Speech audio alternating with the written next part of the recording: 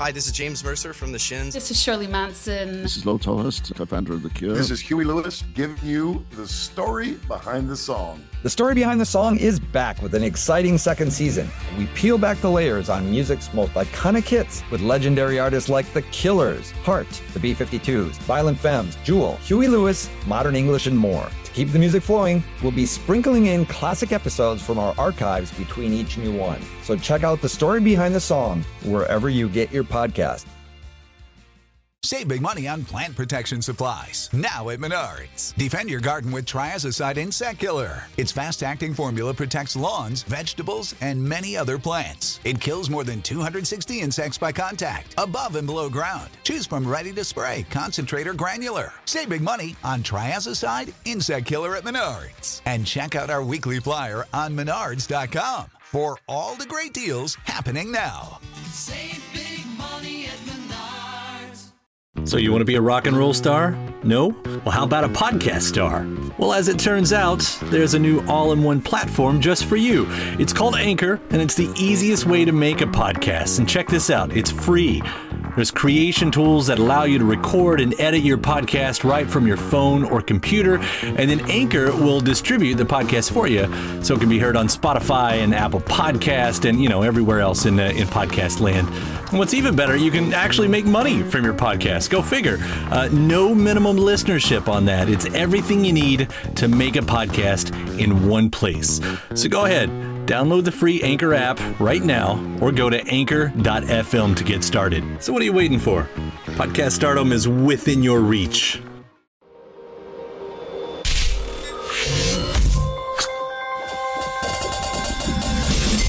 Hey, it's Kyle Meredith, and welcome to another edition of Kyle Meredith With. It's an audio interview series presented by WFPK Independent Louisville, Consequence of Sound, and the Consequence Podcast Network. Today, I'm talking with Moby. He's got a brand new record called Everything Was Beautiful and Nothing Hurts. It's a little bit of return to the gospel roots that he found fame with in the late 90s. We got to talk about some other themes, how his mother's passing influenced a few of the songs here, and his connection with the CIA. It's some juicy stuff. It's Kyle Meredith with Moby. Great to talk to you. It's been so long since we've heard anything from you, a whole 6 or 7 months at this point, I guess. Yeah, I've been lazy. I'm sorry. I like this work ethic, and I think the idea of touring less and writing more. I guess not every band could do it. You might have to be to a certain level, but as a fan, I would take this all day long from all the bands I'm a fan of.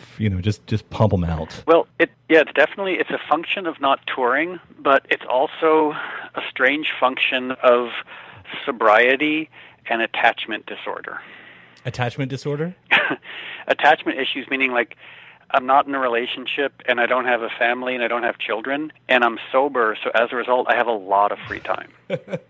All of a sudden those dozens and dozens of hours a week when you're hungover or whatever, suddenly you have all this time to fill in. Honestly, there are only so many shows on Netflix to watch.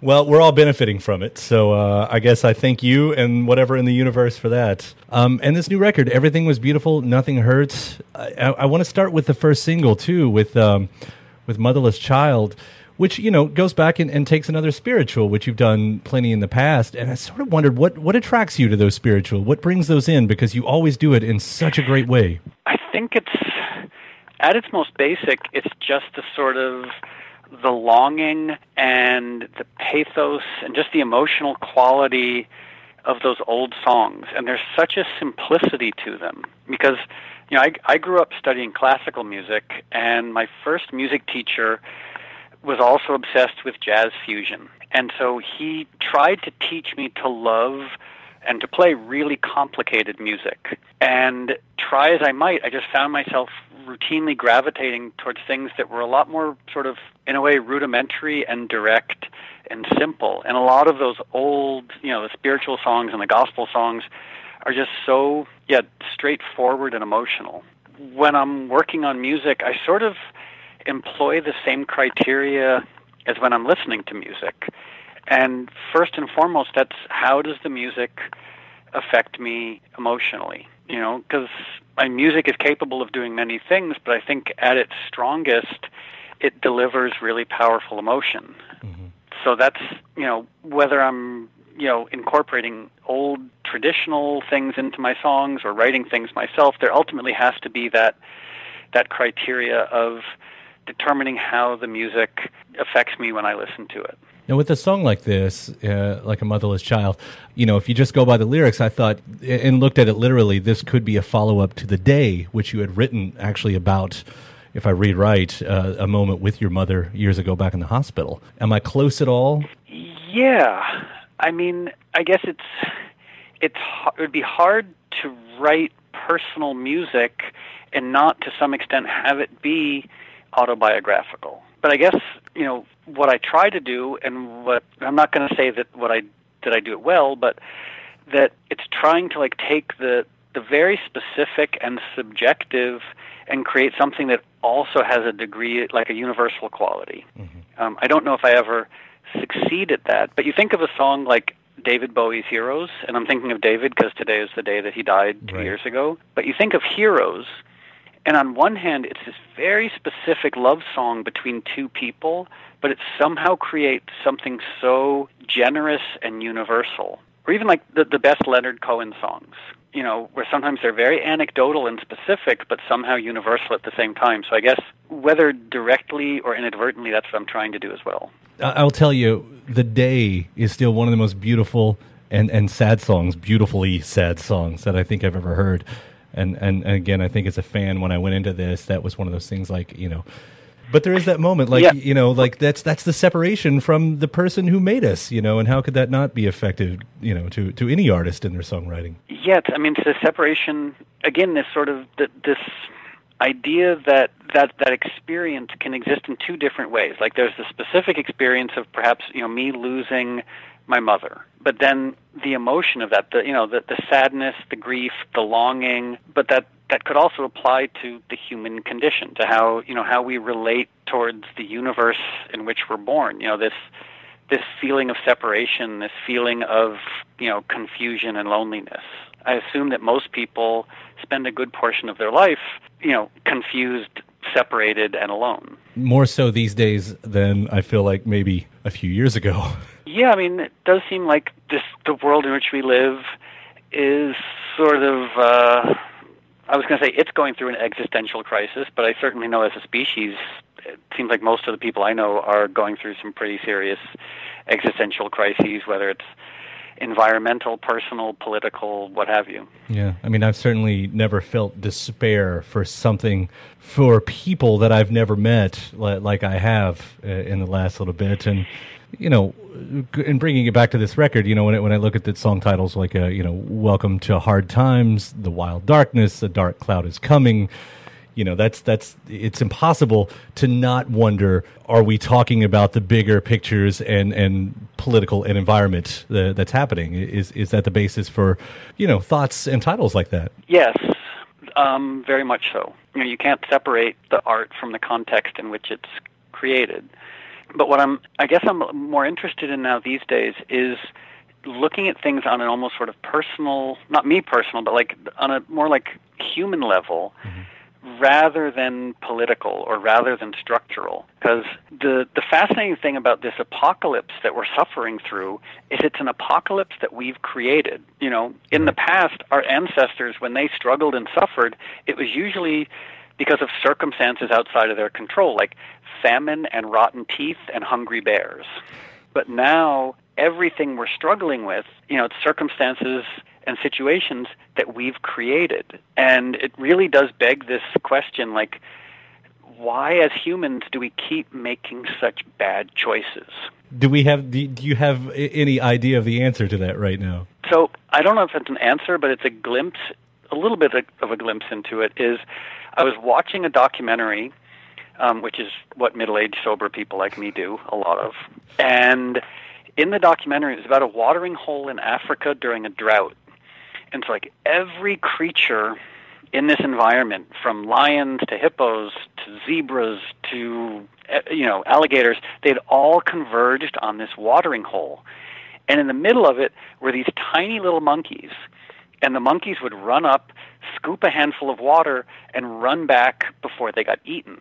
And they were like, at the very bottom of the food chain at this watering hole. And I had this thought, I was like, oh, those are our ancestors, terrified monkeys drinking water filled with alligator and hippo poo for a split second, hoping that they're not going to get eaten.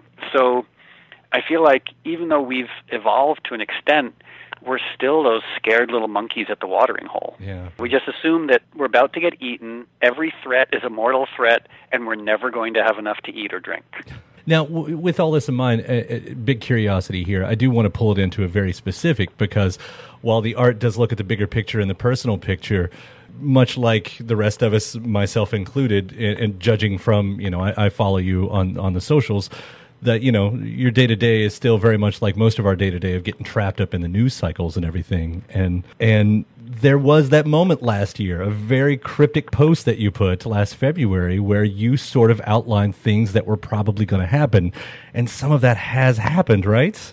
Yeah. So years of touring and spending time in D.C. and New York, I've managed to make a few friends in the intelligence community. And I guess it was about a year ago, we were having dinner, and they were really concerned, partially based on this, not to go too much in the weeds, but like this Fusion GPS report on Trump essentially being run as a Russian agent. And these are some active and former CIA agents who they're truly concerned. They were like, this is the Manchurian candidate. Like, we have a Russian agent as the president of the United States. And so they passed on some information to me, and they said, like, look, you have more of a social media following than any of us do. Can you please post some of these things just in a way to sort of put it out there? And, you look at Dianne Feinstein, who released the testimony from when Fusion GPS went before the Senate Judiciary Committee, and she just released those notes yesterday. And yeah, it does seem like, to what extent there's collusion, I don't know, but where there's smoke, there's fire. And when you have so much evidence pointing to the fact that the Trump administration is really in bed with the Russians in a very pernicious way. And unfortunately, I just don't see people in Congress sort of holding the administration accountable. Yeah, it's really disturbing, and it's going to get quite a lot darker. Like, the depths of the Trump family and business, their involvement with organized crime, sponsors of terrorism, Russian oligarchs, like, it's really dark. So yeah, well, that was. I guess we should all fasten our seatbelts and hold on. Because, when I look back at those tweets, there's almost like a glimmer of a hope in those posts that, something is going to, the hammer's going to come down and things would change. But it sounds like, nearly a year later, with what's happened and what hasn't happened, and what you do know and might not know, but you don't sound as hopeful that there's going to be that result. Well, I worked under this naive assumption that our elected officials in the Senate and the House would be interested in investigating possible collusion between the executive branch and a hostile foreign power. And the degree to which even people like John McCain and Chuck Grassley have sort of abdicated their responsibility, that's what makes me really pessimistic, is that they seem to be putting party loyalty ahead of country and decency, and I find that to be really threatening. Yeah, well, we're all feeling really threatened day by day by day. I mean, luckily, I can, and this is definitely, I'm saying this of a place of privilege. I know this. I'm able to wake up day by day and look right ahead of me and enjoy my work and do my day, and most of the time my life doesn't change. But oh yeah. Yeah, yep. and that's what keeps me sane. One thing I'm really grateful for is that our president is incompetent. Like, just imagine how much more dangerous he'd be if he was intelligent and had emotional impulse control. So I'm really grateful that if we're going to have a tyrant, at least let him be stupid and incompetent. And they just hopefully bide our time until... Yeah. If the hammer doesn't come down, then the election comes around, which there's a lot of good names that look to be in the hat next time around. So we can only be hopeful of that, at least. Yeah. At least, Yeah, and for example, there was one really pernicious representative, Darrell Issa from California, and he just has announced he's resigning. So Right. I think a lot of people on that, like, and I hate being partisan, but like, you know, a lot of, let's say, not terribly honorable politicians are reading the writing on the wall and are resigning rather than going through an election they know they can't win. But like, and then hopefully my friend and neighbor Adam Schiff, once, assuming we win next to, you know, November 6, 2018, then Adam Schiff becomes the head of the House Judiciary, and that is when things start to get really serious. Yeah, and not to go too pie in the sky big here, but you know, as far as the big office with the folks who, do you have a dream team? Do you have early wish list? I mean, my dream, which is never going to happen, is that Michelle Obama will run, or Elizabeth Warren, Elizabeth Warren, Kamala Harris. I mean, I was raised by women and I was raised by feminists, and I just really want to hopefully see a female president sooner rather than later. Well, there's more momentum now than there's ever been, so we can be very hopeful of that. Yeah. The album's going to be out soon. Sorry to ask you this question, but does that mean your mind is already rolling to the next one? Because I know that's sort of how it works with you. Yeah. What I'm planning on doing at some point this year is releasing an acoustic orchestral album, like going back and revisiting older songs and doing them orchestrally and with all acoustic instruments. So I'm sort of working on that right now. Yeah, I cannot wait to hear that. But you know, not to get ahead of ourselves, I'm really looking forward to the release of this one. Everything was beautiful, and nothing hurts. Hopefully, a line that we'll be able to say once again one day. Yeah, I hope. I couldn't agree more. All right. It was really great talking to you, Moby. Thank you so much. Yeah, it was really nice talking to you again. Thanks. All right, bye. Thanks to my guest, Moby. His new record is called Everything Was Beautiful and Nothing Hurt. Don't forget to subscribe to Consequence of Sound's YouTube channel to keep up with your favorite artists and interviews. And for you podcasters, head over to iTunes or Podchaser and give us a rating and review. And at WFPK.org, you can hear me. I do a show every Monday through Thursday from noon to 3 Eastern. I'm Kyle Meredith. I'll see you next time.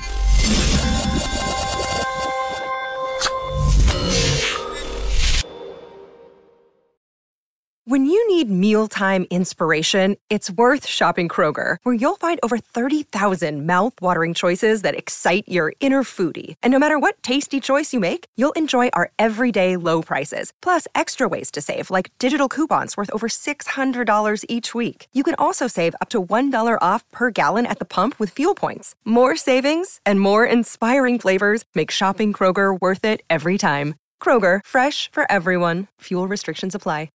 Life's better with American Family Insurance because our home policies help protect your dreams and come with peace of mind.